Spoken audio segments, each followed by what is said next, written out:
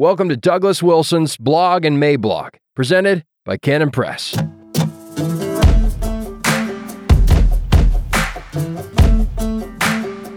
Straight talk on the Christian Prince, no varnish. August 9th, 2023. Introduction. As I've been observing the debate over Christian nationalism, develop is not really the right verb. Stagger is more like it.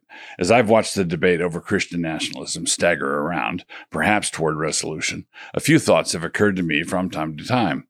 Actually, one basic thought has occurred to me over and over and over again, and so naturally I thought I should tell you about it. When men from disparate backgrounds and perspectives all seem to be sharing the same fundamental misunderstanding, some of them innocently and others not so much, it makes me want to speak to that misunderstanding. I've seen it in Michael O'Fallon, James Lindsay, Tim Bailey, Michael Horton, Scott Clark, and D.G. Hart. There's one common misconception running underneath all of their criticisms of a Christian prince, and so I thought to address it here. I'm going to attempt to put this response of mine in a nutshell, but what is more likely to happen is I shall wind up putting the same response into a handful of different nutshells. But it doesn't really matter which nut you pick first. It is all the same basic point anyhow, and that is why they all taste like sweet walnut. And I might as well give you the bottom line now. By what standard? The voice of the Lord. All ethical judgments, in order to be ethical judgments, require transcendental grounding. Otherwise, they are not ethical judgments at all, but rather just the opinions of some guy, or maybe some other guy. In James Lindsay's case, they are just the burbling of certain protoplasmic chemicals, reacting as they always would under these conditions and at this temperature. Whatever the case, they have no authority over me at all. Neither do they have any authority over us being the body politic. Again, in order to be an ethical assessment at all, it requires transcendental authority. In short, there's no ethical authority whatever without a thus saith the Lord. Our secularist experiment functioned for a time as though we could do without his word, but this was merely a sensation, akin to the sensation of flying that was felt by some inventor kid with Batman wings who jumped out of the hayloft. So, ethical judgments require an ultimate standard, but this necessarily includes all ethical assessments of the dire threat posed by Christian nationalism. In short, you can run, but you can't hide. Christian nationalism is the view that we cannot order our corporate lives together without reference to the divine. We cannot govern ourselves appropriately without reference to God. We need him. That is the view. That is what we are saying. The retort to this view, the misunderstanding mentioned at the top, is frequently wrapped up with various examples drawn from the long and sinful history of the First Christendom, the Spanish Inquisition, the Salem witch trials, the 30 Years' War, the 12th century pogroms in London and York, all overseen in some way or other by various Christian princes. So given their record, why are we so hot for Christian princes? Hey? It seems like a tough question, but the problem is that there's no real way to bring these historical charges against Christian nationalists without assuming the legitimacy of Christian nationalism. Did Christ disapprove of these outrages? And if he did, then isn't our complaint against these Christian princes the fact that they were being disobedient, that they weren't being Christian enough, that their Christian nationalism didn't go far enough? But if you go the other way and say that Christ has no negative opinion of these outrages, then the natural question of why should we care then arises. Few would take that route, right? But this means that few would abandon the ideal of Christian nationalism. Say that some Christian prince decides to harass the Jews. As we would all grant, he is not acting like a Christian. But, and this is where I would turn to our interlocutors, is he supposed to act like a Christian or not? If he isn't, then what's your beef? You say he's not supposed to act like a Christian, and he isn't. But if he is supposed to act like a Christian, then how is that not Christian nationalism? You know, quote, appealing to the supreme judge of the world for the rectitude of his intentions, close quote. Incidentally, I cribbed those words from the ravings of some other extremists of yore.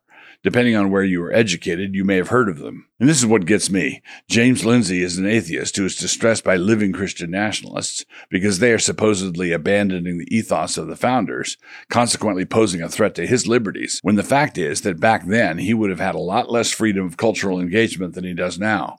He opposes contemporary Christian nationalists because they threaten to take him back to the era of his heroes. He thinks he is lionizing James Madison when he is actually lionizing Earl Warren, bringing the absolute down within reach. Okay, we filled up one or two nutshells. Let's come at this another way. Is Christian nationalism bad? A lot of people are acting like it is bad. But who says? By what standard? What is the basis for making moral judgments about any political system whatever? If the standard of judgment originates from some location below the transcendental ceiling, then the only authority it possesses is that of power.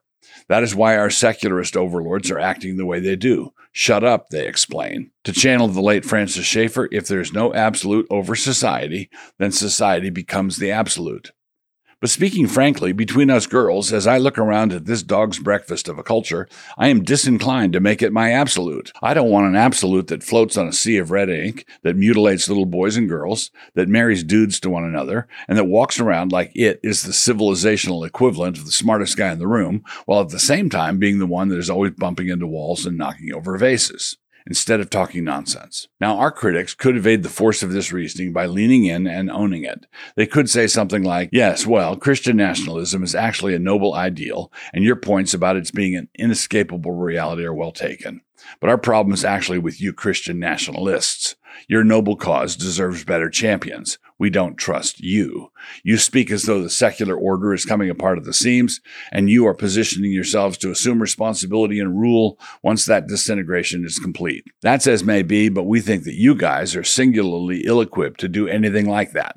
We think you could not run a taco stand, much less assume responsibility for the restoration of Western civilization, or other hurtful words to that effect. As much as we regret how this would have descended to personalities, it at least has the advantage of not being incoherent. And one would see their point, of course, if only they would make it. If you would give me a minute, I bet I could round up some Christian nationalists who specialize in idiot memes and who think that what America needs right now is the dynamism of a Bonaparte, only a Christian one. But it will not do to read one or two such memes from the fringe and then pretend that that is what Stephen Wolfe was advocating in a book they didn't read. A common retort from our side, and one that lands on the jaw, is this: do the reading. But instead of making that point, which would at least be intelligible, we get things like this from D.G. Hart. When I look at that, I'm not quite sure where to look. It makes me want to not make eye contact with anybody. This Christian gentleman is telling us the story of Daniel's 3 friends getting pitched into the furnace, and is seriously maintaining that we have to keep in mind that Nebuchadnezzar was perfectly within his ordained rights to throw them in there. This is a new take on Bible stories indeed. John Stott once said that fuzzy thinking was one of the sins of the age. We have to do better. To the critics of Christian nationalism, I would urge 3 things upon you. First, do the reading. Fight with what we are actually arguing for and not with what might be an easier position to refute. Second, don't charge us with advocating for things that we abhor as much as you do. And third, if you object to our only apparent surrender to the balkanization of America, you can't fight that by accelerating the balkanization of the conservative Christian resistance. If you are enjoying these videos and would like to support this channel and the work of Canon Press, join up at Canon Plus. Just click the link, create an account, and have a look around.